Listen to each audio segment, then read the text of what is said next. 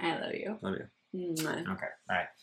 Nomine Patris Filii Spiritui Sancto. Amen. Ave Maria, gratia plena Dominus tecum, benedicta tu in mulieribus et benedictus fructus ventris tuae, Iesus. Sancta Maria, Mater Dei, ora pro nobis peccatoribus, nunc et in hora mortis nostrae. Amen. In nomine Patris Filii Spiritui Sancto. Amen. Okay, so now we're actually good. Welcome. To the final stronghold, an unapologetically Catholic podcast. By married Hi. couple. I did it again. Welcome to the final stronghold, an unapologetically Catholic and married podcast. Eventually that will come naturally. Something like that. It's going to have to. Otherwise, I'm going to sit here looking like an idiot for every episode. Who are we? Where am I? Okay. So let's just get this out of the way. Who are we? Mm-hmm. Unapologetically Catholic and married. That's Yes. who we are. That's all that's sufficient for everybody watching and or / listening. Well, okay, so I'll go first, right? Because that's my job. So I'm Pierce. I am the administrator / main personality of Catholic Guardians, the former podcast, YouTube channel, Instagram page. We're on Facebook, but I hate Facebook, so like we never interact on there. So I run Catholic Guardians. You run Mrs. Catholic Guardians, which is your personal page. Yes. And you're my wife, begrudgingly sometimes, I'm sure. Not true. So like that's me. I mean, I guess I can go like I'm a convert to the faith, like from a really young age. Converted in the 2nd grade. I had like a come to God moment, like God talked to me. Converted, fell in love with the faith, turned 16 or 17, and like most 16 or 17-year-olds who are like in essence raised in a pretty lukewarm Catholic family, Catholic school, I really fell away from the faith. I didn't fall away from it. It wasn't like I fell. I walked away from a lot of it. And then, surprisingly, my life fell to, shit and came back to the faith. You and I got married, pumped out a bunch of babies. Still doing that pretty effectively, I might add. And then this kind of like this I think is our passion, like marriage and like I'm gonna just like jump ahead. Like we're a warrior family, and that is our passion. Like talking to other Catholics about it, not just Catholic. So like this, what I don't want people to think is that this is like a Catholic marriage podcast. Correct. We'll talk about marriage. We'll talk about being married. We'll talk about Catholic marriage, but this is not like a, like if I was a dude and my wife sent me this podcast, I wouldn't want to vomit 10 seconds in because like every girl on the podcast is like, oh my gosh. So the Spirit talked to me today and I was like halfway through my mocha cappuccino. Like it's not a girly podcast. This isn't like I'm some beta soy boy husband who's like sitting here with his wife talking about like the beauty, and there is beauty in marriage. I'm not like, that's not this. This isn't like your typical married couple podcast. Like we're going to talk about rough, hard things and all about being like actual warriors, not just like intellectual, limp-wristed Catholics who can only like fight in books, but like, Timothy Gordon talks about this, like you want to like crush somebody on the stage and then be able to drag them off it and then kick the crap out of them off the stage physically. Not that you necessarily need to do that every, debate that you have, but like the age for the intellectual only Catholic has passed. So like the older days where like you could intellectually walk around and be like, oh, well, I'm, super masculine because I know all this stuff. It's like, well, that's great, but, you look like a Tootsie Roll. So that's not good. And you look like the Michelin Man or like the scary ghost thing from Ghostbusters. Like Mhm. those days are over. And now it's time to talk about like actual warriors, like intellectual warrior monks who have swords and go out and put on helmets and wage wars. That's what we're here about. We're here to talk about all aspects of that, like married to that, building that in your marriage, building that in your kids, building that in yourself, and then going out and actually like waging war against evil and culture. I feel like our story has been nothing but a battle for our faith. We really have been fighting. I so need to insert like that Jordan, the black chick singer, Jordan something or other. She did like, yeah, I know who you're talking about. "The battlefield, battlefield," like that song. It really has, though. It really has. So I'm Kirsten, Pierce's wife. Clearly, this would be very awkward if we weren't married.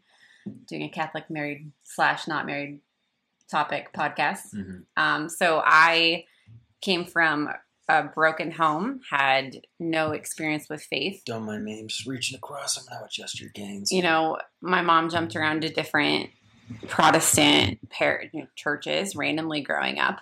But I went to, ironically, Catholic school for 3 years in middle school and was the only non-Catholic there, yet received the Catholic award upon graduation in 8th grade. Was totally a brat the entire time I was there. But it was the only place that felt like home. Just to digress a little bit, we were not allowed to be baptized when we were younger, according to, I don't really want to. Your dad. Yeah. We'll save that for a different episode. Save that. I don't want to go into too much detail with that and, get a little segued here. But I really felt a calling back to that. It was home. The church was home. It was beautiful. It was very reverent. And I felt a calling to that in my 20s.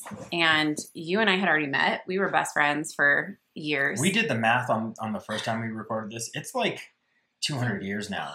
It might as well be because you're this older is than me and stuff. by 3 months and a couple days. That's but you so many think it months. was years. I mean, count that in seconds, and that's So we, many.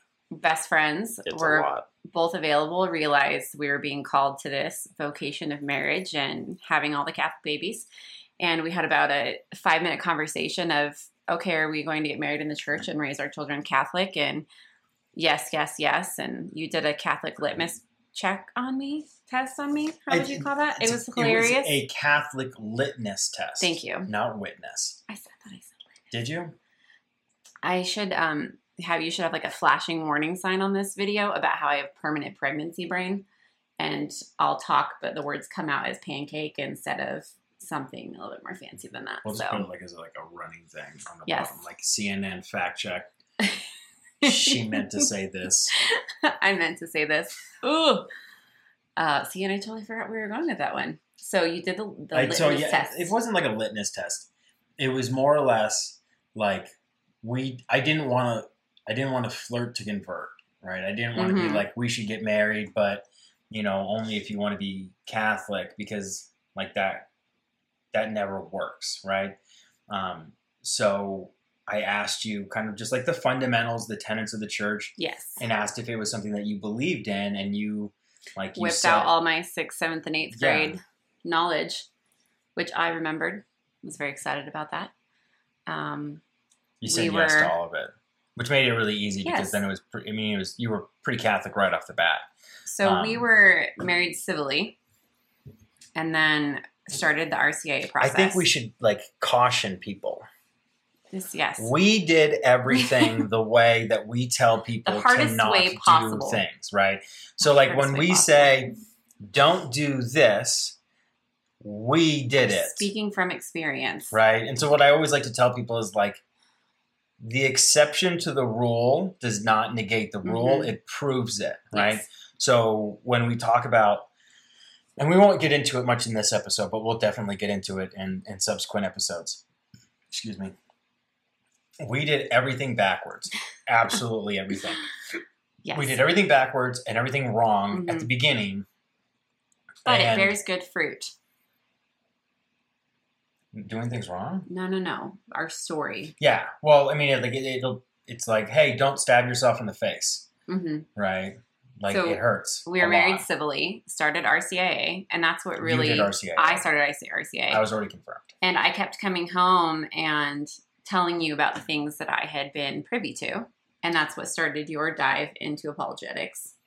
Yeah, so, like, you would come home and you would be like, Mr.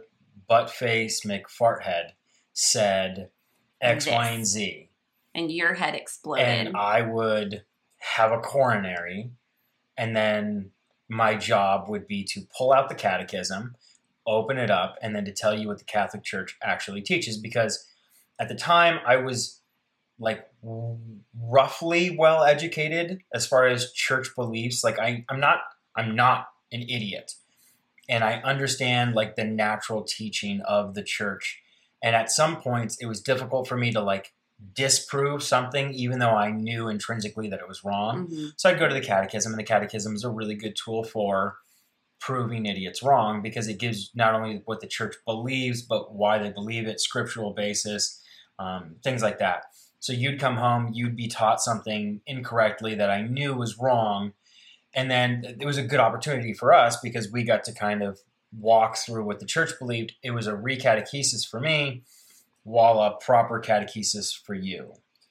And I feel like that's where our battle started. Yeah, like that was, I think, the very beginning, because, you know, like, and I talked about this on the other page a lot, like, that dude taught you his opinion of the faith, not the faith itself. Mm-hmm. Right? And so you'd come home with like this asshat's opinion. And which I knew was wrong. Yes. It bothered me, but I couldn't articulate or argue why. And I'm still learning. Yeah. So that drove me into apologetics. And then fast forward, I was teaching confirmation classes at our parish. We went to a Novus Ordo parish. I was teaching confirmation. I had a great director of religious ed. I mean, like, the woman was fantastic. But it came to a point where, like, she was bound to do specific things that the pastor was asking. And she would allow me to go as far as I could go without like really stepping on parents' toes, kids' toes, or like pissing the pastor off. And it was really frustrating me because we were leaving kids in more of a state of confusion than we were not. So I ended up leaving, and I was really pissed off. And, you know, men, I want you to really understand, like, this is the power of a well-founded marriage. I came home pissed off, and I was complaining, and I was angry about I remember this everything. And you turned to me and you were like, well, why don't you just start a podcast? And I was like, oh, yeah, I'll just go start a podcast. Right. Okay, thanks. Throw that in my face, too. No, but, like, you were serious. Like, start a podcast. Like, talk to people. Yes. Like, if the pastor and, in essence, the director won't let you say these things that you feel that need to be said, go start a platform where you can say that. And even if you only change one mind, that'll be for the better. And so I think the next day I was at Best Buy buying like all of this. Within an hour, you'd started the Catholic Guardians page. You'd already come up with a logo. And you already had your first post ready. It was beautiful. I'm fast on the draw. You really are. You're amazing. So that led us to this podcast here. Long story short. Yeah, so long story short, Catholic Guardians has been going for about 3 years. We got about 11,000 followers, which is incredible. And you started doing like quote unquote guest appearances, and like the feedback. Apparently, you people like hearing from me, which still boggles my mind. I know, like the feedback was incredible. So what we decided was, instead of diluting the message of Catholic Guardians, which is unapologetically masculine for Catholic men, we would keep Catholic Guardians as an unapologetically masculine page for guys, about guys, from guys. And we would make this, which is for all Catholics. And we'll be able to give this really cool perspective, not only from a truly authentically masculine perspective, but a truly authentically feminine perspective. And then as a married couple, and then as parents, right? Yes. So like, it's not just like, hey, we're a couple and, you know, like, check this out. This is what married couples thinks. It's like, this is what a man thinks. This is what a woman thinks. And like a true woman, not some, feminazi bull dyke. Like a real woman thinks this and a real man thinks this. And then together they come up with this as a couple. And then as parents, they come up with it. So you're getting like all of these really healthy perspectives in an authentic Catholic way. Yep. So the final stronghold. Which is just another term for the domestic church. Yeah, we're the final battle against between God and Satan is going to be waged over the family, and we all. So this leads us into why we're doing this. We all see that Catholic families are failing everywhere, and it can seem daunting and intimidating and fruitless to, and almost in essence kind of like throw dirt into the wind. But we're here as one more voice in the growing number of voices out there talking about the same thing. And it's about the strength of the family is going to lead the church back to the right course. It's going to put the church back on course. Bishop or, Venerable Fulton Sheen, or I think he's venerable right now. I think you're right.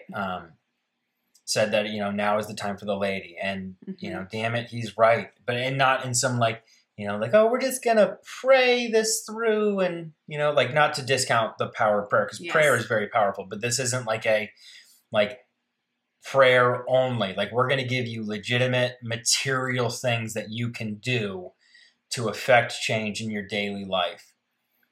For you and your spouse, for you, your spouse, your those kids, around you, especially those around you, because obviously, if you're listening to this, you're looking for answers, which means you're way further forward than the other people who still have their head in the sand and they don't know it yet. Yes. So that's why. We titled our first episode Origins of a Warrior Family. And what better way than to dive into scripture and give some really good examples of what to do and what not to do. Yeah. So the origins of the warrior family, we're going to go over, just kind of give everybody like a brief summary, is what does it mean? Why is it important? We're going to give you examples from the Old Testament of failures of the warrior family. And then we're going to give you New Testament examples of the successes of warrior families. And then we're going to end with how to establish a warrior family in your own home. So that way we're not just like talking at you. We're going to give you the why, what it looks like, what is the definition, and then how to start building that. And then further episodes will be more specific. We'll talk about warrior husbands, warrior wives, warrior children, so that you can kind of clue into more specific details about each aspect. But the best way, I think, is just to kind of like slap you with as much stuff as possible, see what sticks, and then kind of work from there. I love it. Okay? So, I love it. What does being a warrior family really mean? So obviously, like the first is you're all warriors, right? And warriors within the confines of your position in life, right? So, for some of you have, I'm sure, figured it out by now. I'm a veteran. I did my time in the Marine Corps. Not everybody in the Marine Corps pulls triggers, right? There are guys out there who love pulling triggers, and that's what they're really good at, and you let them do that. And then there are cooks who suck at pulling triggers, but they're really good at cooking. And then there are supply guys who suck at cooking and suck at shooting, but are really good at making sure that the cooks have food to cook. And then the guys in the infantry have guns and ammo, right? So everybody has a specific job that all culminates in the accomplishment of the mission, right? So cooks don't win wars, but cooks participate in the accomplishment of the mission. Marines can't go out and do combat if they're hungry, right? So supply guys make sure that they're fed when they're in garrison, make sure they get fed when they're back on base.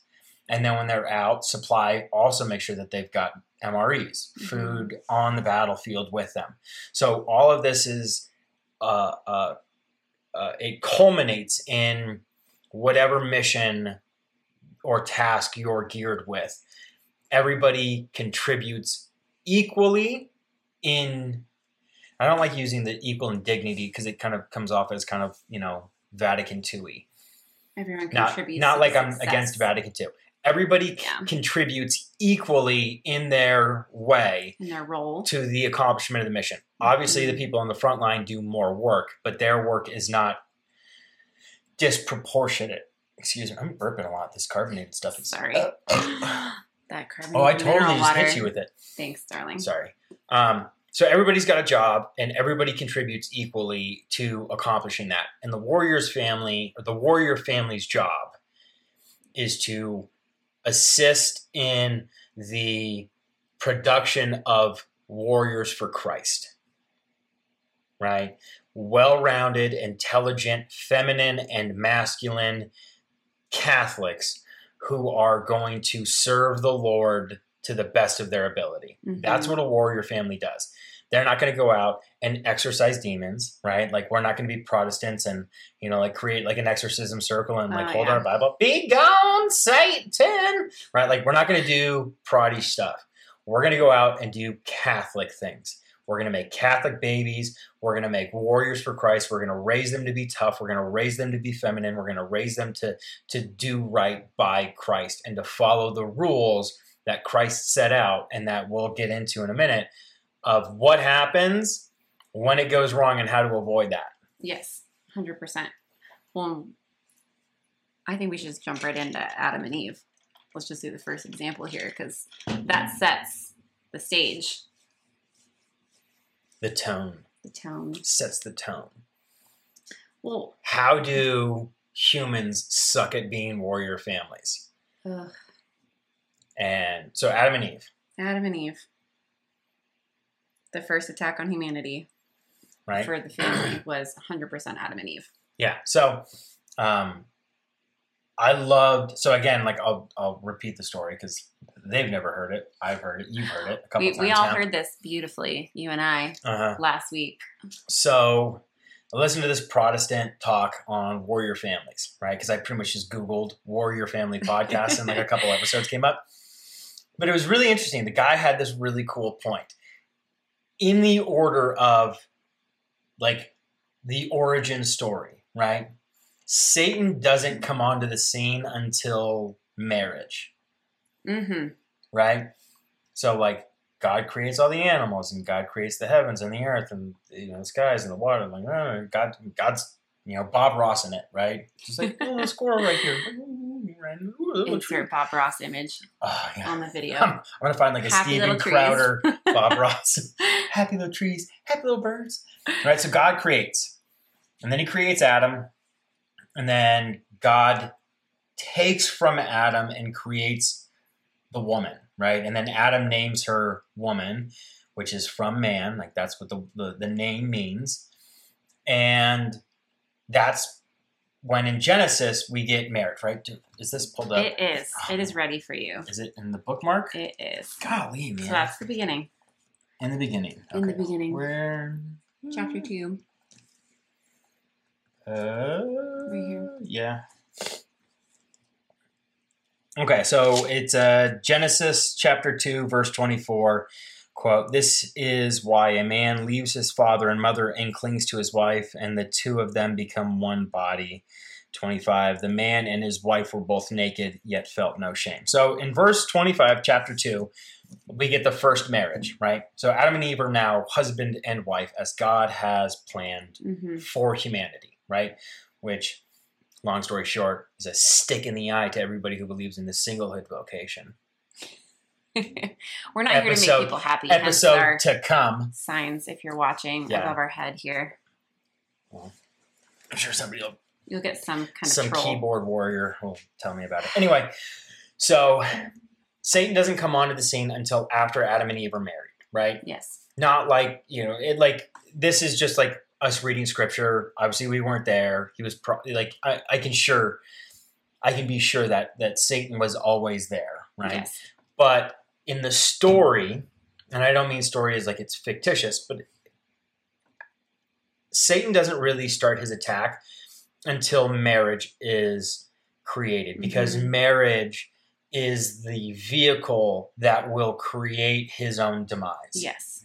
And although Satan is highly intelligent, he can't read the future, he understands and can like hedge his bets and make really good wagers. And he understands the danger of a healthy marriage between a man in love with God and a woman in love with God and in love with each other, how dangerous of a threat that is to Satan and his goal. And the fruit that comes from that correct, unified marriage. I mean, the devil doesn't have his own clay. All he can do is try to pervert that which is already there. So, goes wrong right at the beginning with Adam and Eve, right?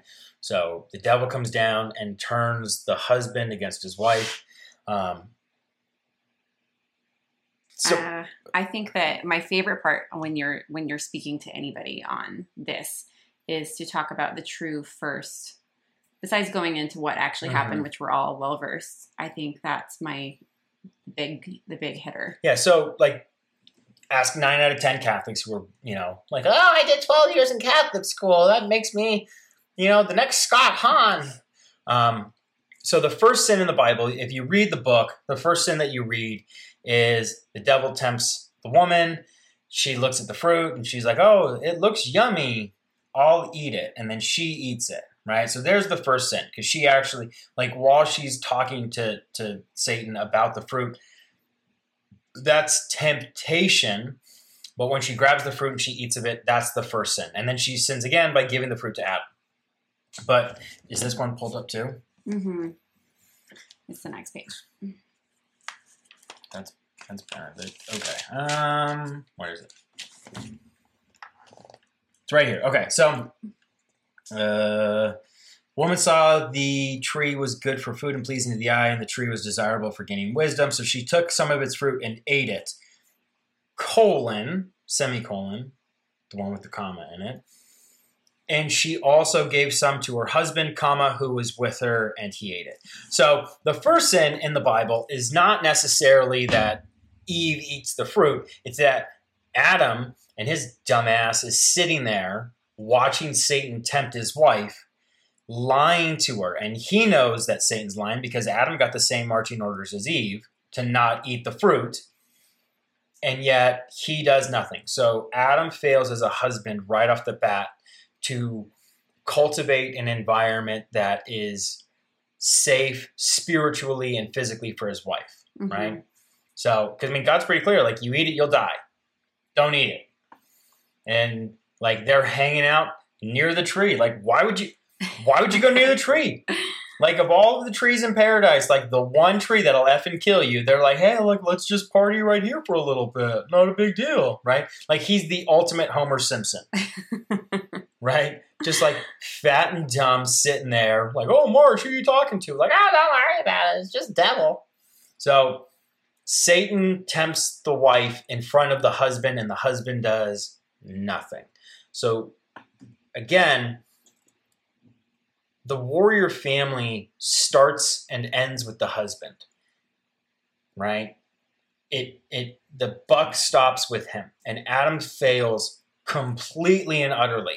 And then he goes on to be even more of an idiot by then, like blaming his wife, like, oh, it's her fault. And, well, you put her here, God. Like, oh, didn't you know she was going to screw this up? Like, oh, like, how dare you put her here? Like, oh, like, this isn't my fault. So, like, Adam screws the pooch a lot in the first couple chapters, right? So that's where it goes wrong. It goes wrong with Adam and Eve. We all know that. We bring original sin in. We're all tempted. And then there's like an entire chapter of stuff that goes wrong. Like, God's like, okay, not only are you going to die, but this is what else you get. Work is going to suck. Labor is going to suck. Childbirth is going to be painful. Da-da-da-da-da. Oh, and BT dubs, I'm evicting you from this real bomb diggity like garden that I made for you. idiots. So like, it's not just a single punishment. It's a generational punishment that's excruciatingly bad for humanity. And it starts at the beginning. And I realized Eve is the first feminist. Yeah, right? And so like a lot of people have referred to Eve as like the first feminist because she tries to position herself outside of her duties, right? Yeah. So like, and Adam allows her to do that, right? Which is like that's Adam being a feminist too. Like, oh no, I think men and women are totally equal in everything. It's yeah, okay, cool. Is that's the first one? It really did we just knock all of those out? Babe, you hit number 4 on the head. I'm good at that. Mm-hmm. Okay. You can do that one if you'd like. Which one? I'm a nerd. I have an outline. Bullet point 4, subsection C. Well, because otherwise I'll forget, and I'll be like 2 hours later, I'll be like, oh, like let me edit this in because I'll remember this. Yes. So from the beginning, Satan is driving this wedge between all participants in marriage, right? So the 3 parties in the marriage are the husband, the wife, and God. Not in that order, right? But there are 3 relationships. There's the relationship between the husband and God, the wife and God, and then the husband and the wife. And Satan does everything in his power to wedge himself in between all 3 of those relationships, trying to separate. Because if he can, again, like if he can break one of those links, the others fall much easier, right? So like, what's that line from The Princess Bride? Like, the number thing you don't do is... oh my Lord, you are the king of movie quotes. You don't fight a land war in Asia, right? That was... Anyway, it's harder to fight a battle on 2 fronts or 3 fronts. And so Satan is always trying to attack all 3 fronts. He'll attack a husband and a wife. He'll attack their relationship. And then he'll go after the relationship that the husband and the wife, or one or the other, will have with God. And he'll just wedge himself in between them, as he did between Adam and God, Adam and Eve, Eve and God. He drives the wedge because he makes Eve feel like she's better than God, and in many ways, she attempts to become better than God by eating of the fruit that is supposed to grant her all of this knowledge. He drives a wedge between Adam and God because after they sin, they feel the shame of being naked, so they hide, they go get dressed, right? Or they fashion clothes, and then God's like strolling through the garden. He's like, hey, like, where are you guys at? And Adam's like, oh, we're over here. And God's like, why are you hiding? And Adam's like, oh, we're naked.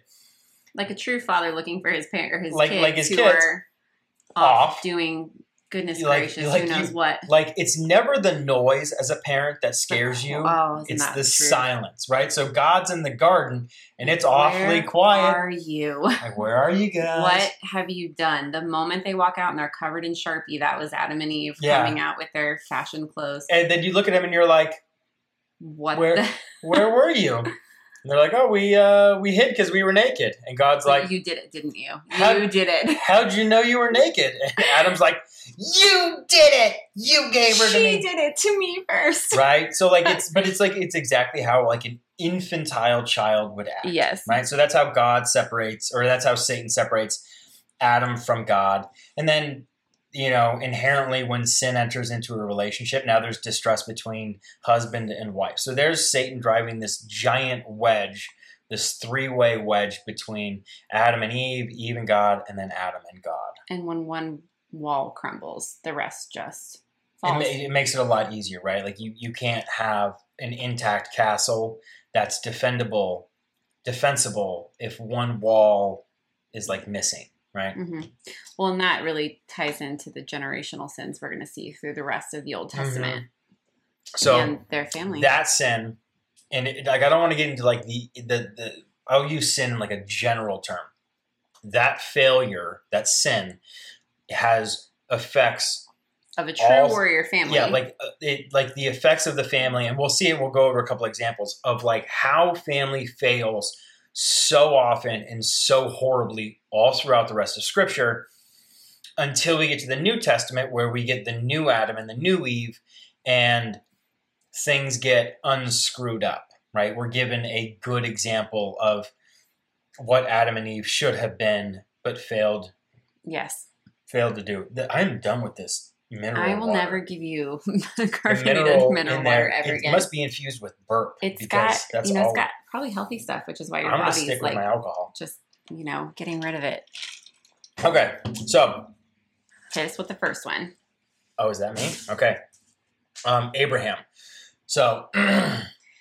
Oh, man. Abraham. Yeah. Right? And I like Abraham. Like, in the Bible, like, he's got some really, like, he's a ballsy dude, right? He's so ballsy. He, like, he doesn't heckle God. He, negotiates not the word. Admonitions? No, like, what do you do, like, when you're, like, I don't want to use, like, not a racial term. I don't want to use, like, a janky term. Like, when you're negotiating with somebody, they do it in other cultures. Strong-arming? Is that what you're... Oh, man, I'm horrible at this. Like, when you go to, like a third world country and you negotiate price... Oh, haggle. That's the word I'm looking for. Abraham haggles with God. Yes. Right? At Sodom and Gomorrah, God's like, I'm going to scorch this town. And Abraham is like, well, like, what if there's 100 dudes? And God's like, all right. Fine, okay. If there's 100 dudes, I'll save the town. But then I'll scorch it if there's not. And then Abraham's like, whoa. What if there's 10 dudes? And then God's like, okay, if there's 10 dudes, I'll save the town. But if there's 11, fire and brimstone. And then Abraham's like, well, what if there's one? It's like haggle to the max. So I like Abraham. But Abraham sucks in the beginning, right? And then, like, usually we'll see that through scriptures, like, these father figures as heads of the house generally suck at the beginning and then right themselves with God, but their screw-ups have monumental, long-lasting consequences. Mm-hmm. So Abraham is married, him and his wife don't have any kids, and they're getting impatient because God had promised Abraham to be the father of a great multitude. And Abraham's like, well, it's going to be really difficult because I ain't got no kids. So his wife inappropriately tells her husband, she's like, well, maybe you'll have lots of kids, just not with me. Frowny face. Go sleep with what's her face? Go sleep with, Skanky McSkankerson in tent number 2. And then Abraham, being like some dummy, was like, well, because you asked, sweetie, like, I'll do it. So he goes off, sleeps, she gets pregnant. And then what does God do? God's like, bam, she's pregnant too. So Abraham goes from like no kids to like 2 kids, 1 baby mama, 1 with his wife. Mm-hmm. So like Abraham is impatient and he doesn't trust in the Lord and the Lord's, not prophecy, but in the Lord's, I think prophecy is a good word. Yeah, like the Lord prophesied. Yeah, his promise. Thank you. That's the word I'm looking for. So the Lord promised him and Abraham lacks in his faith. And so Abraham screws the pooch. Well, look at this leads to. Yeah, so then... The key word for the week is schism, right? So look at this schism. Yeah, so then you immediately get this, right? Oh, well, we forgot to talk about that earlier with Adam and Eve with their children, right? So like... Oh, man. Right off this the bat, is what happens when you have to re-record something that you nailed so perfectly the first time. We're just... That was me throwing the paper. I'm going to Bill O'Reilly. We're doing it live! Anyway, so... because Abraham sleeps with the other woman, they have another kid. Yep. That kid then goes on to create tribes that fight with the Jews for a long time, which is devastating. There's also a fracture in the relationship between Abraham and his wife because, she encouraged him to be promiscuous. What's the right word? To commit adultery, to be to sin, infidelity to him. To she her. Opened up that door. What's the word I'm looking for? Baby, you were looking at the wrong brain here. She encourages him to be a dick. And he follows through on it. So he does it, and it doesn't go good, and then it ends up costing a lot of people, a lot of lives, and a lot of, a lot. It's costly. So then we move on to David, and we all know the story of David. However... So I'm going to start real quick with, I listened to the Bible in a Year podcast with Father Mike Schmitz. It's amazing. I went back to this episode a couple of weeks ago to review this in preparation for this podcast, and do you want to go over the story of David? I mean, do we look up the story of David if you don't know it? Move on. Okay. Thank you, darling. You're welcome. Anywho, so right, David, promised great things, trusting God, and the second he starts to get lazy, and isn't this true of Catholics? The second All husbands, wives, all of God's people, right? The second that we as Catholics decide to step or be lazy and put aside some daily routines and stuff, that what happens when that leads us to sin. So David's job as a king during that time was to go out and fight wars and protect his land and protect his people. And the one time he decides, nope, I think I'm going to stay here and take a nap. I'm just going to meander through my land and my palace, and I'm not going to go out and fight the war that is my responsibility. I'm going to let others go do that for me, the rest of the mighty men. Mm-hmm. And look what happens. He just perhaps comes across a woman bathing, mm-hmm. and the sin that leads to. Yeah. So they sleep together. She has a kid. He kills her husband. He kills her husband, right, to hide the sin. Well, first he tries to frame his buddy. Ugh. Right. Go home. I'm going to get you drunk. Go home and sleep with your wife. To Go cover up my home, sleep sin. with your wife. And he's like, no. He's like, well, I'm going to stay here. Then I'm going to get you drunk. Right. So like David goes out of his way trying to destroy the character of his friend in order to get him to be, for him to cover up the sins that David has committed. Right. Yes. So then that leads to David is no longer like the chosen king. And now David's children are going to die. Like, and that's painfully. The perfect point to show, even though he didn't haggle with God, he reconciled. Eventually he reconciles with God. He sees he screws things up after his people start to suffer. But there's still a punishment. And right? his son dies. His son dies. Like, he's not going to be in charge of the temple. His son is going to be in charge of the temple. And then that leads to its own little turd show. But David still suffers. And David's suffering comes at the cost of other people's suffering. And that's what we see a lot in Scripture. Very rarely, and this isn't God being like vindictive. It's God showing us how dangerous sin is. Because sin is never an individual act. It is like when you commit it, but sin affects everybody. It affects your community. It affects you. It affects the church. Like your sins, and like, we'll get into this, much later in the podcast episodes. But when we start talking about Marian apparitions and how Mary describes humanity's sins against her son and how much our sin hurts her. Ugh. And so, David's punished by losing his children, but that, like, it hurts them too. Like, it's not like, like God just like pulls them out in their sleep. Like, they go through painful deaths, right? Yes. Next one is going to be Lot, right? Man. And Lot is kind of like not this untold story, but Lot is he messes up a lot, yeah. But not everybody understands like all of the failures of Lot. So the first failure of Lot, if we really want to look at it, is Lot is impatient, right? So Lot is with Abraham, and he's got his wife and he's got his kids, and he's tired of schlepping his stuff through the desert. He's tired of not having like an easy life, an easy home. Let's move to the big city. Let's move to the city, right? Like that will work out well. Like, hey, it's really difficult here. Let's move to San Francisco. I've heard it's really nice there. I think we used San Francisco last time. I did, yeah. Because I think of like two crap cities. Where there's literally crap on the street. Chicago and San Francisco. It's like the two worst cities that come to mind.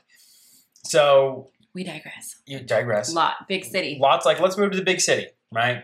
Because that's super successful. So Lot, his first failure is his impatience as a husband, right? His lack of his lack of fortitude in sacrificing for his family leads him to move his family to the big city, which has got a bullseye painted on it. Oh. Right? So then the next big sin, or not big sin, but the next big failure of Lot is while Abraham is haggling with God. He's like, I actually know of one potential really good guy. Let's go like, save I know them. there's one good guy in the city. You should send your angels there. So God's like, cool. Let's see how this turns out. Angels come to Lot. Lot gets him in the house. And then all of a sudden the town folk are like, banging on the door. We want to have relations with those gentlemen. We heard you got 2 new cute guys. We want to bang them. And Lot's like, no, you can't do that. They're angels. But he doesn't say that. What he says is, no, don't do that. Let me give you my virgin daughters. So now Lot is not only failing to be, failing to have fortitude and courage to sacrifice for his family by moving them to the big city because it'll be easier for him. Now he's failing as a father to protect the dignity and purity of his daughters. Mm-hmm. And he's so willing to sacrifice the purity of his children for a temporary convenience, right? Which, jumping back to David real quick, he did the exact same thing with his daughter. Mm-hmm. His daughter was raped by the half-brother, and he did not follow up on that. Follow up is the wrong term.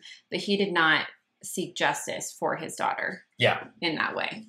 So then throws his daughters, or attempts to provide his daughters to these people. The mob believes. Lot offers them up. Funny thing, no good dudes in that town, so God starts scorching it. So the angels are like, hey, we got to go. We got to get out of town. But if you look back at the city, it's not going to be good for you. And then this is where one of the next failures Lot has. Lot fails to protect his wife. And there's 2 different ways that I look at this. I look at this. The first way is Lot failed as a husband so often that he could not control his wife. And I don't mean this in like this, you get to breathe 25 times a minute kind of control. What I mean by that is if we are out in public, my wife and I, if we're out in public and I give you a command that would be around your safety or the safety of the kids, there's no negotiating this. I've lived a life and been been a good enough husband to have shown you that if I'm giving a command, it's not a negotiation, it's not optional, it's not a recommendation. I'm giving a command as the head of this house. You do not this. don't go to San Francisco and go down that scuzzy alley with my kids. You wouldn't be like, well, the alley's a shortcut. It looks like it's a great idea. It looks like faster, right? Or on the flip side, you're a beta male and the wife is recognizing that there's some lack there. Yeah. So I'm just going to take it on myself. I'm going to be the strong guy. Right. So Lot fails to set up an environment where his wife submits to him and his authority as the protector of the house. Spiritual head of the house. Then it goes on. He physically can't stop her. Right. Mm-hmm. So he's not physically strong enough to shuffle his wife out of town without her stopping to look back. She looks back. Boom. Pillar of salt. Done. Wife's dead. And then we move on to Lot's children. This is the last big screw up. Where he fails to explain the state of where they're now in, and his 2 daughters somehow think that they're the last individuals on the planet and need to repopulate the earth. So what do? So Lot has 2 failures. The first one is Lot as a leader fails to communicate the state of the life that they're in. Now, this is where we'll get into some parenting advice. You don't need to explain to your kids every difficult part of life, right? Mm-hmm. Do not crush your children's childhood by explaining how crappy things are. But at the same time, you need to give your kids enough information that they can make good decisions and submit to your authority correctly without devastating them as children, right? They just lost their mom. So kids are momless. Beta dad, they're up in the hills. He hasn't communicated that they're not the last people, that they're only hiding in the hills. He's probably got some shame after losing his wife and, volunteering their virginities and purity. Hopefully one would think.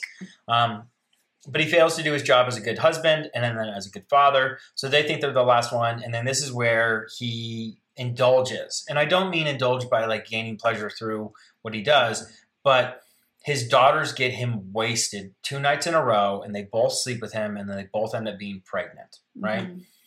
The problem is Lot fails to have a well enough founded strength to not want to imbibe in alcohol to that degree that often. Most guys I know have been drunk. Most of the time, it's like it's not like, hey, I'm going out tonight to get blackout drunk. Like, I'm going to go out and have a couple beers, and a couple beers turns into a couple more turns into 1 or 2 more, and then 1 or 2 more turns into like, now I'm throwing up. Mm-hmm. You didn't set out to do that.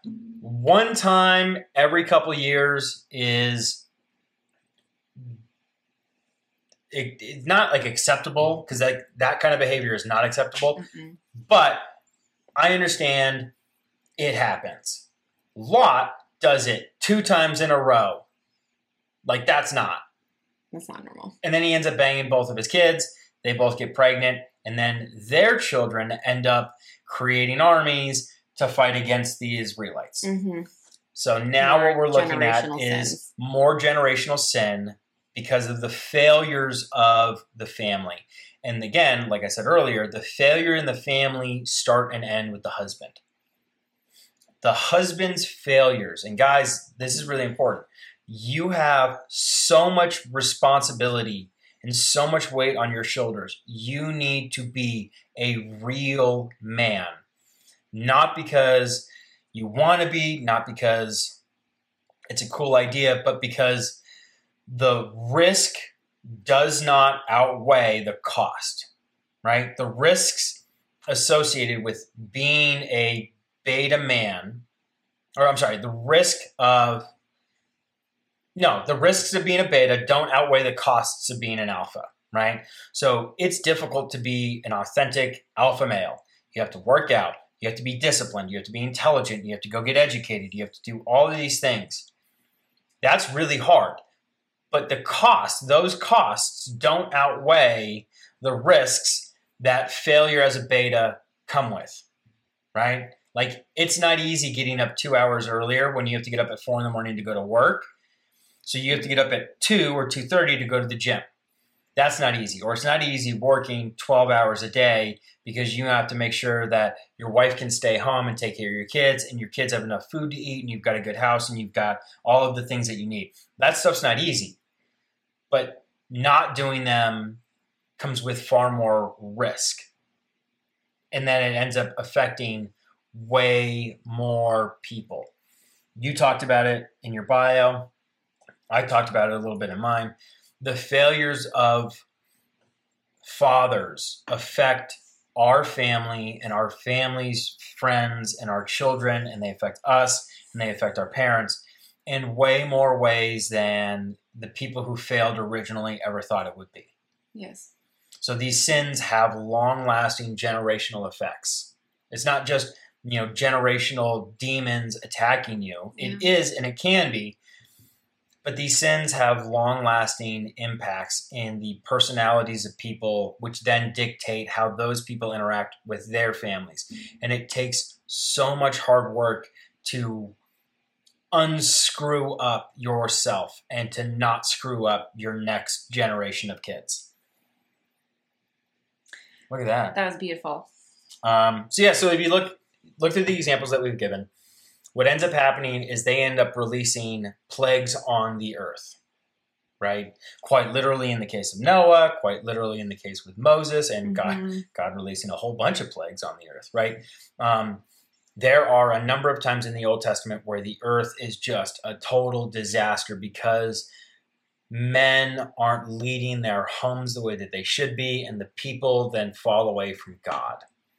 And then God gets mad, and then God punishes the people justly and rightfully because they're not giving God's due reverence. They're not respecting the Lord. They're not praying to the Lord. They're not giving the Lord his due. And when you don't pay the piper's going to come down and thump you around a little bit. Well, what we see is a true perversion of what marriage was supposed to be, what Adam and Eve were created and made to be, and the example they were supposed to set on their kids. And we didn't even talk about Cain and Abel and what happened with that, but the effects that that has throughout time and what we're still seeing in today, and, you know, the attacks on the family and, yeah, brain. You just look so good with that beard. Sorry, my brain went right out the window. Hashtag pregnant. That's not an announcement, by the way. More just an indication of where our life is going. Well, when they abdicate those roles, right, and they step outside of their own lanes, that's when you see this disorder, and it just continues. We've talked about it in live streams. The worst times in our marriage have been when neither one of us are staying in our lanes. 100%. And I've been very vocal on this. I came from a broken home.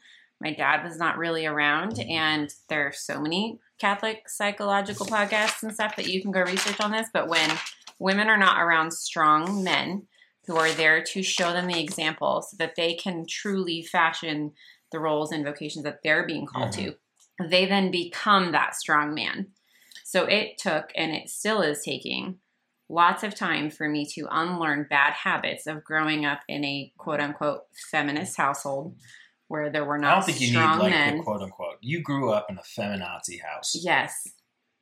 Hardcore. And I'd already started the process of getting out of that before you and I started a relationship. But it is still unfolding fun little nuggets of crap. I would say that. That's true. There's no other way of... Feminism is crap.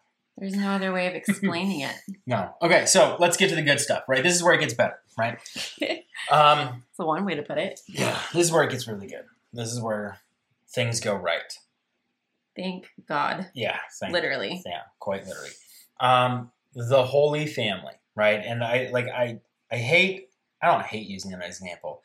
Obviously, the Holy Family is going to be like the perfect example, but I think you dislike it because everyone uses that example, which is I want to true. be original and unique, right. because if I'm not original and unique, then how am I going to be special and I'm never going to love me, right? But the Holy Family, right? So let's look at the three parts of the Holy Family. I'm going to talk about Joseph because I think, again, like we all know, one of the few things that Pope Francis has done that was really good was he initiated this year devotion to Saint Joseph, right? Because for a long time, Saint Joseph was passed over because, it's the line in the scripture: "A prophet is not recognized in his own home," right? So, like, it was really difficult for Jesus to be Jesus if he stuck around in the same town. We're like, wasn't that Jesus the guy that like tripped and fell as a kid? Or like, I swear, when Jesus was 3, I saw him eat a booger. Like, he can't be the Messiah. He picked his nose. No. Didn't he come from, like, the really poor people? Like, so, like, Joseph gets overlooked, right? But Joseph is, in the Holy Family, he's the least holy of the three, and he's a completely normal dude. And that's the beauty of St. Joseph, right? Like, Mary is saved from original sin, like, at conception. No stain of original sin. It's not like she had original sin and it was forgiven. Like, she didn't get it. Jesus doesn't get it because Jesus is God, right? So you've got in Mary the perfect version of a woman. In Christ you have not only the perfect version of a man, because God is both equal. Christ is both equal parts man and God at the same time. Christ is the perfect man. Eve is the perfect woman, saved from sin, and Jesus just is also God. But Joseph, he's ripe with original sin. Right? Like, he's not saved from it. He's got, I'm sure he was given extra grace, but he wasn't given like the saving nature of not being born with original sin. However, Joseph is, like a lot of people have kind of caught on to this. Joseph is the small s savior of the capital S savior, right? It starts at the beginning, right? Joseph does what every father should do, what every husband should do. So let's look at what Joseph does that Lot didn't do. Joseph protects the purity of Mary. When Mary becomes pregnant, Joseph finds out. Joseph decides to divorce her in private. For those of you guys that don't know, divorcing her in private does not mean like behind back doors he divorces her. It means Joseph was going to assume all of the shame in the divorce, leaving Mary with none of the stigma of being a single mother, right? Joseph was going to leave her in a way that maintained as much dignity as the culture would allow, right? So that's Joseph's first line of thinking, is to protect Mary's dignity. The next is submission to God. Angel comes to Joseph and he's like, hey man, let me just explain this to you. Like, she's pregnant, but it was with God. So like, she didn't cheat on you. So she's still like, her purity is still intact. She wasn't unfaithful to you. You should probably stay with her. Adam, being a man, being a human, has free will. So Joseph is like, well, then I'll stay, right? Like, okay, like I'll do this. Like, I'll submit to the Lord. Like, if that's the will of the Lord, boom, done. Joseph stays, right? Then Jesus is born. And the angel comes to Joseph and he's like, you need to get the F out of Dodge. Like, you need to leave. They're going to come start killing babies. You need to get out of town. You need to protect Jesus. Joseph isn't like, oh, Tuesday's not a good day for me. There's a couple of us that like to throw some shekels around and, gamble. Joseph, I'll get back to you. Yeah, like I'll get back to you. Like maybe next Thursday I can pencil you guys in and do this whole like moving thing. No, Joseph packs up Mary, packs up Jesus, gets on their donkey, gets out of Dodge. Right? Then they go to Egypt. Right? And then the angel comes to Joseph and he's in Egypt and he's like, yeah. Hey, I know you just tracked all over here, but you need to go. Like, you need to go back. Joseph's like, cool. Back they go. And this is not like an easy track. This isn't like, you're walking from like one side of your town to the other. Like, this is a long, painful, dangerous journey. So Joseph submits to the Lord and he does it, which leads to the next aspect of Joseph. Joseph is a tough dude. Obviously, with him being a carpenter or a stonemason, like there's a lot of like theories as to what Joseph's actual profession was. We know he worked with his hands. You didn't work with your hands back then, and like, oh, I've got carpal tunnel from typing some. It wasn't any of that. Like, Joseph was a tough guy. Hence, Joseph being the terror of demons. Like, you don't get to terrorize demons if you're just kind of like a weakling. Like, there's got to be some umph to you. So Joseph not only protected the dignity of Mary and her purity, Joseph protected Jesus because Joseph submitted to the will of the Lord, but Joseph continued to protect his family not only on their journeys, but throughout the rest of their life until Joseph ends up leaving like dying, because he's a tough guy, right? Like, yeah, Jerusalem wasn't like an easy thing. Like, being a Jew in Judea, like that, like not easy stuff. You needed to be tough, and Joseph was tough, which then leads to like the last big part of Joseph. Joseph, as how do I want to say this?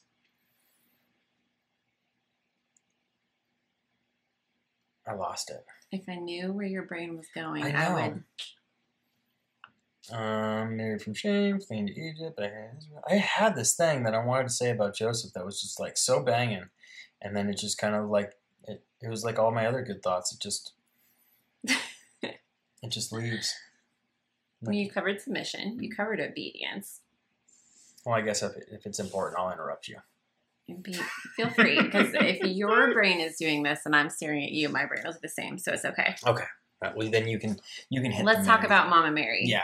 And how I hate when you say that. I know you hate that, but she is just beautiful. Yes, I love that. Oh, yes. Did I trigger you? Did. Brain? You didn't trigger it. Joseph is a dude, right? Joseph is not saved from original sin. Joseph has temptations as a man.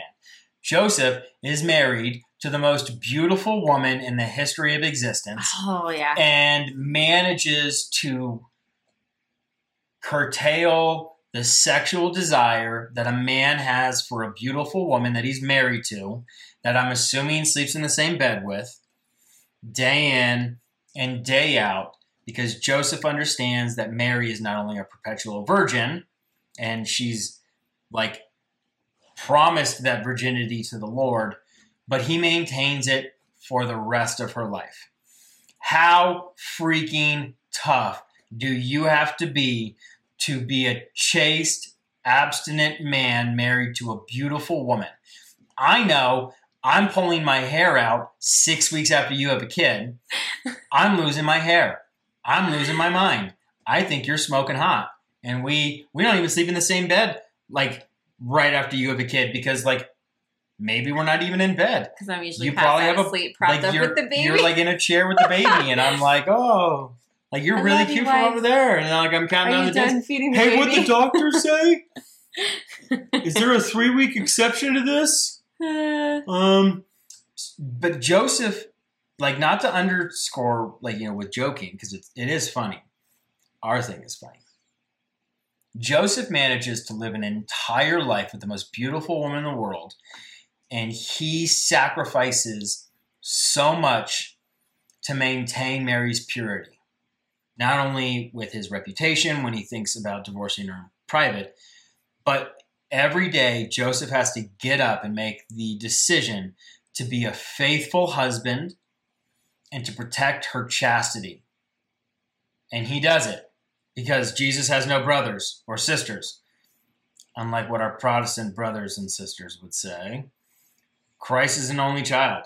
And Joseph maintains and protects Mary's purity, or her purity and her chastity, his entire life. And that's a beautiful thing that men fail to do so often. And you look at all the scripture in the Old Testament, guys suck at not having illicit, inappropriate, unconventional, unapproved, poorly timed sexual relationships.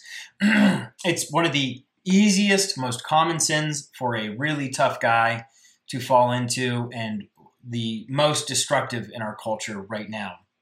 Especially when you look at the second secret in Fatima, when our Blessed Mother is talking about all the souls going into hell. Not only does she show us what hell looks like, she shows it being full. She shows people going into it, and she goes, oh, and by the way, most of these people are going here because of sins of a sexual nature. Mm-hmm. And yet Joseph, a regular man, which is, I think, the beauty in it, maintains all of that, which is a message to men out there. It's possible. It's not too difficult. It's not like, you know, like, oh, well, like nobody else has had to do this. You know, like we went a long time between one of our sets of kids.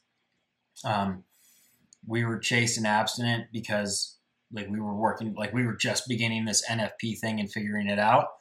And that was really difficult. It was difficult on our marriage. It was difficult in our personal life, and we overcame it. Thank God. But I don't know if I could have done that for, I know I could have done it for 30 years because there's no choice, right? But it would be an incredible thing to have gone through, incredibly difficult to have done it for 30-something years, right? We don't know how long before Christ's public mission starts, ministry starts, but, you know, Jesus is about 30 when he starts it. Joseph's gone. So let's call it 25-ish years that Joseph is being this badass, tough dude, being super respectful and protective of Mary and Christ and her chastity and purity. That's where I wanted to leave. That was beautiful. I'm really glad you remember that. I think you hit that first when we started talking about Joseph. I can't remember. It was beautiful. And you totally sidetracked me. So I'm going to try to attempt to salvage whatever I had in my brain. You're talking about Mary and her beauty. And her fiat. Mary's yes. And how absolutely beautiful that was. Her fiat, her true submission to the will of God. I just hate when people say yes. I know. I digress. So Mary's submission. Mm-hmm. So her relationship with God. What's your favorite that you love? What is it? Her favorite title is Spouse of the Holy Spirit. It's my favorite. It's one of my favorite titles of Mary. Right. I mean, like, she's got some great titles. Amazing titles. Like Co-Redemptrix, Mediatrix of All Graces. Like, those are two really cool ones. But Spouse of the Holy Spirit. It's Mother of the Savior, Daughter to the Father, and Spouse of the Holy Spirit. Mm-hmm. It's like, shit. That's pretty cool. Like, you're married to the Holy Spirit. That's cool. That's really cool. Like, that's fire right there.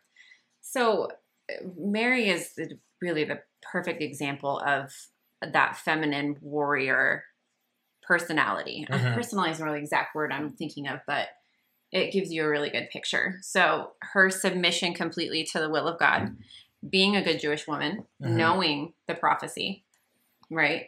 She still gave that fiat. Mm-hmm. Yeah. And like, we talked about this earlier.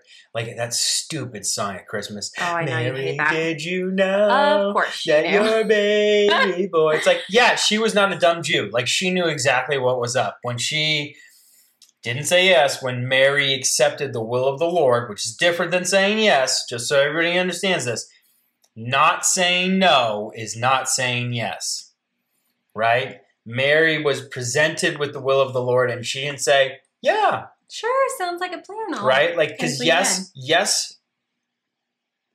Let is it be done predicated to me. off of this equalness, right? Like, you say yes because, like, there's an equal distinction in the relationship where, like think about it this way. Like, when you ask a question of your kids, they don't really get the option of saying yes. It's more of a command. Will you pick up your room? Yeah, that's not really the answer I'm looking for. I'm looking for, like, will you pick up your room? Okay, that's the answer I'm looking for, right? They have the free will to say yes or no, but they don't get to because I'm the authority figure in the house, the leader, the spiritual head, the priest, the prophet, and the king in my home. My children don't get to say stuff like no. Like, that's, like, if no is the answer to a question, like, did you pick up your room? No. It's like, well, you might want to go do that. Yes. Nah, yes isn't the word I'm looking for. Okay. Mary's fiat is not a yes because we don't want to diminish the beauty of what that fiat is. It's more beautiful when it's not her saying yes, when it's her saying, do unto me according to your will. That is submission. Mm-hmm. And you phrase it, I always massacre it. You phrase submission so beautifully. Yes. So then we move on to Mary's submission to Joseph, right? As the true role of her as a wife Mm-hmm. before being a mother, Mm-hmm. right? Her feminine genius and what that meant, especially in that time. So what Pierce is referencing is there is a video on wives how to submit to your husband that Christopher West does, and he is from Theology of the Body Institute. He's amazing. If you haven't found this video or come across it, it's on YouTube. But the true submission of a wife to the husband is, you break it apart, it's submission. So women are submitting to the mission of the family. So Mary submitted to Joseph's mission to get them out of Dodge. Mm-hmm. And what would have happened if she would have nagged and no, I'm not going to do that. I'm not going to listen to you. No, Why I would just need to gave do that? birth. I don't want to do that. Right? I'm not going to do that. I'm in pain. I'm going to go ride on a donkey after giving birth. Like, she submitted to her husband. Mm-hmm. So the video explains, like, when you break it out, submission, you're submitting yourself to the mission of your husband, your spouse, so that your spouse can go complete his mission, which in essence is to provide, protect, preside, and die on the cross Mm-hmm. for you and your kids. And it's one of the most beautiful things. It really is. I mean, like, and so, like, think about it this way. It's not like Joseph came home after a long day of masoning or carpenting or whatever he was doing and was like, hey, what's for dinner? And Mary's like, I birthed the Lord. You can make your own dinner. Right? There's, like, none of that. Like, she is the perfect wife. She is the perfect mother. She is the perfect everything. And she submitted to Joseph in every single way that a wife should submit to her husband, with the exception of sexually. which, I mean, like, it goes without saying. Like, I'm not going to get into the nitty gritty on that one. Mary is the perfect example of how to submit to the will of the Lord to your husband, because that's what the Lord wants you to do. It's not like the Lord's like, yeah, I mean, like, if he's a nice guy, go ahead. The Lord's like, no. You submit to the husband as the head of the house, just as the husband submits to the church as the church submits to Christ. Yes. Right? So, like, there's this hierarchy. Wife submits to husband because the husband has authority. Husband submits to the church because the church has authority. The church submits to Christ because Christ has authority. So there's this hierarchy, and Mary understands and fulfills her role in that perfectly. And the way you see it play out in society and secular culture today is a complete flipped, absolutely disgusting version of what lack of the true feminine genius really shows. Nobody submits to each other. Nobody submits to the church. Nobody submits to the Lord. Husbands submitting themselves to wives, right? So, like, let's not even talk about Fatima and the equality movement, the feminist movement out of Russia. But the way that we explain it best, especially when it comes to, like, talking to our non-Catholic friends and our non-Catholic family, or even our crap Catholic family or crap Catholic friends, I am the captain of our family ship, right? It goes where I command. I'm not the navigator, though. I'm the captain. So I have a navigator, and I ask the navigator certain questions about the direction of our ship. Are we on track? Is this what I want to do? Is this where, like, hey, is our ship headed in the direction that I want it to go? Yes? Cool. No? Where do we need to go? How are we off course? My wife helps me navigate the ship. She gives me help in the navigating, but ultimately, as the captain, it's my job to be like left full rudder, right full rudder, left 5 degrees, left or right far. Like that's my job. That's not her job. She's not over there like, yeah, like maybe you should slow it down a little bit. Thanks. Okay. Like, my wife gives input because I ask for input, because that's what a husband does. But ultimately, the weight and the responsibility of steering the ship falls on my shoulders. That doesn't negate her importance or her dignity or her position of importance in the family. What it does is it fulfills and enables my wife to live the best life in her way, and allows our family to move forward the best way possible. The number of times I've seen women crushed in professional careers because they've been told their entire life that they're equal to men, and when they find out that they're not equal to men for any reason, their world comes crashing down. And that's so sad to see, because they've been lied to for so long. And when they realize that they're faced with either acknowledging that they're not equal in the way that they've been told, or they're feeling this unequal treatment, it crushes them. And it's devastating, and it's horrible to see that. And as men, it's our job to set out realistic expectations for the people around us so that they can live up to those expectations, so that they can live a fulfilled life, a satisfying life, and a happy life. That's our job. You don't give the people you love unrealistic and unattainable goals or expectations, because all you're doing is setting them up for misery, distrust, and failure. Well, there's wonderful attributes that masculinity and true femininity, show. Men are giving, women are receiving. It's my role to nurture, and we teach our children together, but those are mainly my roles in our family. It's not my job to go out on the front line and go protect and, I'm not going to go breastfeed the kids while I give you the 30-pound sword. But that doesn't mean that I am not also there ready to back up and mama bear and protect and defend. So especially when, to put it back with Mary real quick, she is the ultimate warrior. She is absolutely wonderful. If you look at any of her, so that we've been reviewing the devotion to the Sorrowful Mother lately, there's this passage here that if you're not familiar with this, there are 7 sorrows of Mary.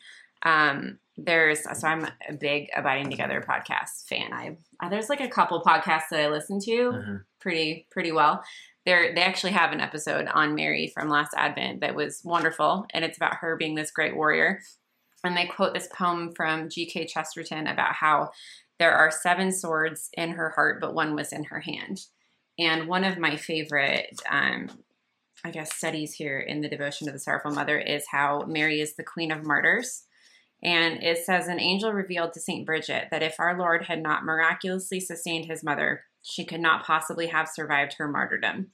Richard of St. Victor says, in martyrs, the intensity of their love mitigated their sufferings, but with Mary it was different. The more she loved, the more she suffered. And how that speaks to motherhood. So we've gone over Mary as, the wife. Now moving on to Mary as the mother and the true mama bear aspect of that and the suffering that comes from that when you're trying to, show your children the right way and the right path. But with that, see, just look, your beard just distracted me. Can you just stop? You gave that little twinkle in your eye, and it's just, I'm just going to sit here like this for a minute. I'm going to look over here. But, look. So nothing comes between a mother trying to protect her child.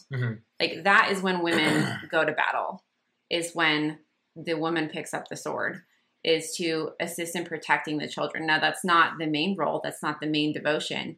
But that doesn't mean that I'm not going to be right there behind you or between what other danger there is between you and the children. Yeah. And Mary sets a beautiful example of that. And not only just that, but with her apparitions and what she's warning, and she's fierce. Yeah. And she crushes the head. Barefoot. Right? Like, that's like barefoot. I love that. They said that in the podcast and I died. It's like, oh, it's so true. Right. But like, she actually does battle. Right. But I think the beauty here is that look at the state of life when it comes to being a warrior. Mary did not stop Christ's passion. No. I'm sure she had enough angelic sway, right? Not that she's an angel, but I'm sure she had enough sway with the angels that she could have asked for something and tried to save her baby boy from being tortured and murdered. To take on that pain. But she didn't. She didn't do a thing to stop it because she understood that would not be submission to the Lord and to the will of the Lord. It would be subversive of the will of the Lord. And so she doesn't. She doesn't. Right? So she feels the pain. And because she feels that pain, when we sin against her son, we inflict pain on our mother too, right? So we're not just driving a sword into the heart of our Lord, we're poking her with swords too. So the last bit, and this is going to be an easy one. Easy, heavy quotes. How do you establish your own warrior family? The easy thing, and it's the simple thing, is to start living as Mary and Joseph lived.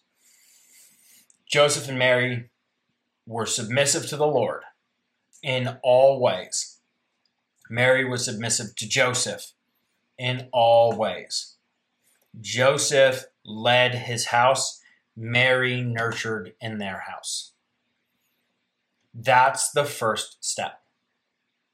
That's where, like, you can't be like, well, there's this really cool trick and there's this really cool trick. The first one is to master submission in the right order.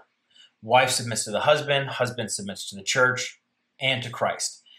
You don't get to be a warrior if you don't submit. So there's a guy, Simon, I think is his name, but he talks about how Navy SEALs pick out the candidates for SEAL Team 6. He says they break it down into 4 things. their trustworthiness on one scale, and on the other side, their skill sets, right? So you don't want anybody who's got low skill set, low trustworthiness. Everybody wants the guy who's high trustworthy, high skill set. But the SEAL team guys will pick low skill set, high trustworthiness over guys who are high skill set, low trustworthy. Mm-hmm. So what you need to do is you need to recognize where you are and to start building from there. That's the foundation. The foundation is, am I a good husband? Am I a faithful leader? Am I doing these things correctly? Once you get those, then what you can start to do is build the more, like I'll call them the more fine-tuned aspects of being a warrior, right? Like if you don't submit to the Lord, if you don't submit to the will of the Lord and then bear the responsibility of that submission in your family, you're not going to build a warrior family. You're going to build a whole bunch of violent people, and violent in different ways. So the first thing is you shoulder that responsibility. You carry your cross of being a warrior for God. You submit to the will of the Lord. You submit to the church, which is going to be a nice little segue into the next episode. Wife, you submit to your husband. Mm-hmm. And then you begin to teach your children the true way to submit to their parents. Stop losing fights with your kids over stupid ass stuff. If it's not worth the fight, don't make it an issue, right? Don't allow failure. But start drawing lines and demanding submission from your children. And you don't have to do it in this like vindictive, arbitrary way. You do it faithfully and you do it lovingly. Mm-hmm. But that's the first step, right? So start with that and then come back for it'll be episode 3 in the podcast where we start going over like how to start building the individual warrior nature, and then we'll culminate in the ultimate warrior family and how to go from there. Yeah. You got anything? No, I'm just going to say, wife, submit to your husband, get your kids out of public school, bring them home, start teaching them. Get them out of Catholic school. Yeah, get them out of Catholic school. It's your main responsibility. You have to raise them right. Do not rely on anyone else to do that for you. That is your true vocation and your calling. And if you ignore it, like I did for as long as I did, you will have this disorder and continuation of generational sins and what we've referred to previously as plague on the earth. Cool. All right, we'll end in prayer. In the name of the Father, the Son, and the Holy Spirit. Amen. Saint Michael the Archangel, defend us in battle, be our protection against the wickedness and snares of the devil. May God rebuke him, we humbly pray, and do thou, O Prince of the heavenly hosts, by the power of God, cast into hell Satan and all the evil spirits who prowl about the world seeking the ruin of souls. Amen. In the Father, the Son, and the Holy Spirit. Amen. All right. Shameless self-promotion time. Podcast. Please follow it, give it a review, share it. You can find us on Instagram at The Final Stronghold, one word, no space, no caps, no periods, no underscores, no nothing like that. Follow the page, share the post, share the podcast, like the podcast, 5-star review. I think we're going to be available everywhere. I have to upload an episode before I can actually tell everybody we're available, but we'll be available everywhere. Follow Mrs. Catholic Guardians at Mrs. Catholic Guardians. I have a private page. This is all new to me. I know. I promise I will get better. Yeah, so follow her on Facebook. Don't be offended if she doesn't accept it right off the bat. Or follow her on Instagram. Mm-hmm. Don't be offended if she doesn't accept right away. You've got like 200 or 300 requests that because it's my main duty to keep the children alive and provide that if you're trolling through the phone, like one of them will escape or kill the other or run away or play with a knife, paint the house with Sharpie. So they'll do something. It's not personal, guys. Yeah, and then you can follow me at Catholic_Guardians. Follow again. I'm on Instagram and Facebook. I ignore Facebook pretty much entirely because it's too difficult. So follow us on Instagram. We make rosaries as a family. This is a family shtick. So we have a family rosary business. It's CatholicGuardiansArmory.com. finds us, it links to our Etsy page where you can get all sorts of super cool rosaries, if I do say so myself. They're all handmade.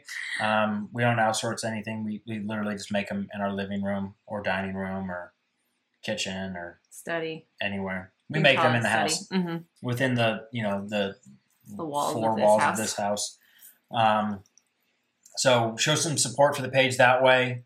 We've had a couple people already ask about how to like financially contribute to. Really? Yeah, we've had a couple. It's been really. I know. This is all so new and shocking to me. I will get out of this bubble of nerves hopefully at some point. But so like if you do want to contribute financially to the page, the best way is just to order a rosary. So the best way to contribute is to arm yourself. Mm-hmm. We need to talk about Mary and her weapons. Anywho, that's for a later episode. That's another episode. So pray the rosary every day. If you don't, you're wrong. Wives, submit to your husbands. Husband, be a man worthy of being submitted to. Beautiful. That's it. That's it. All right. God bless. Have a good night.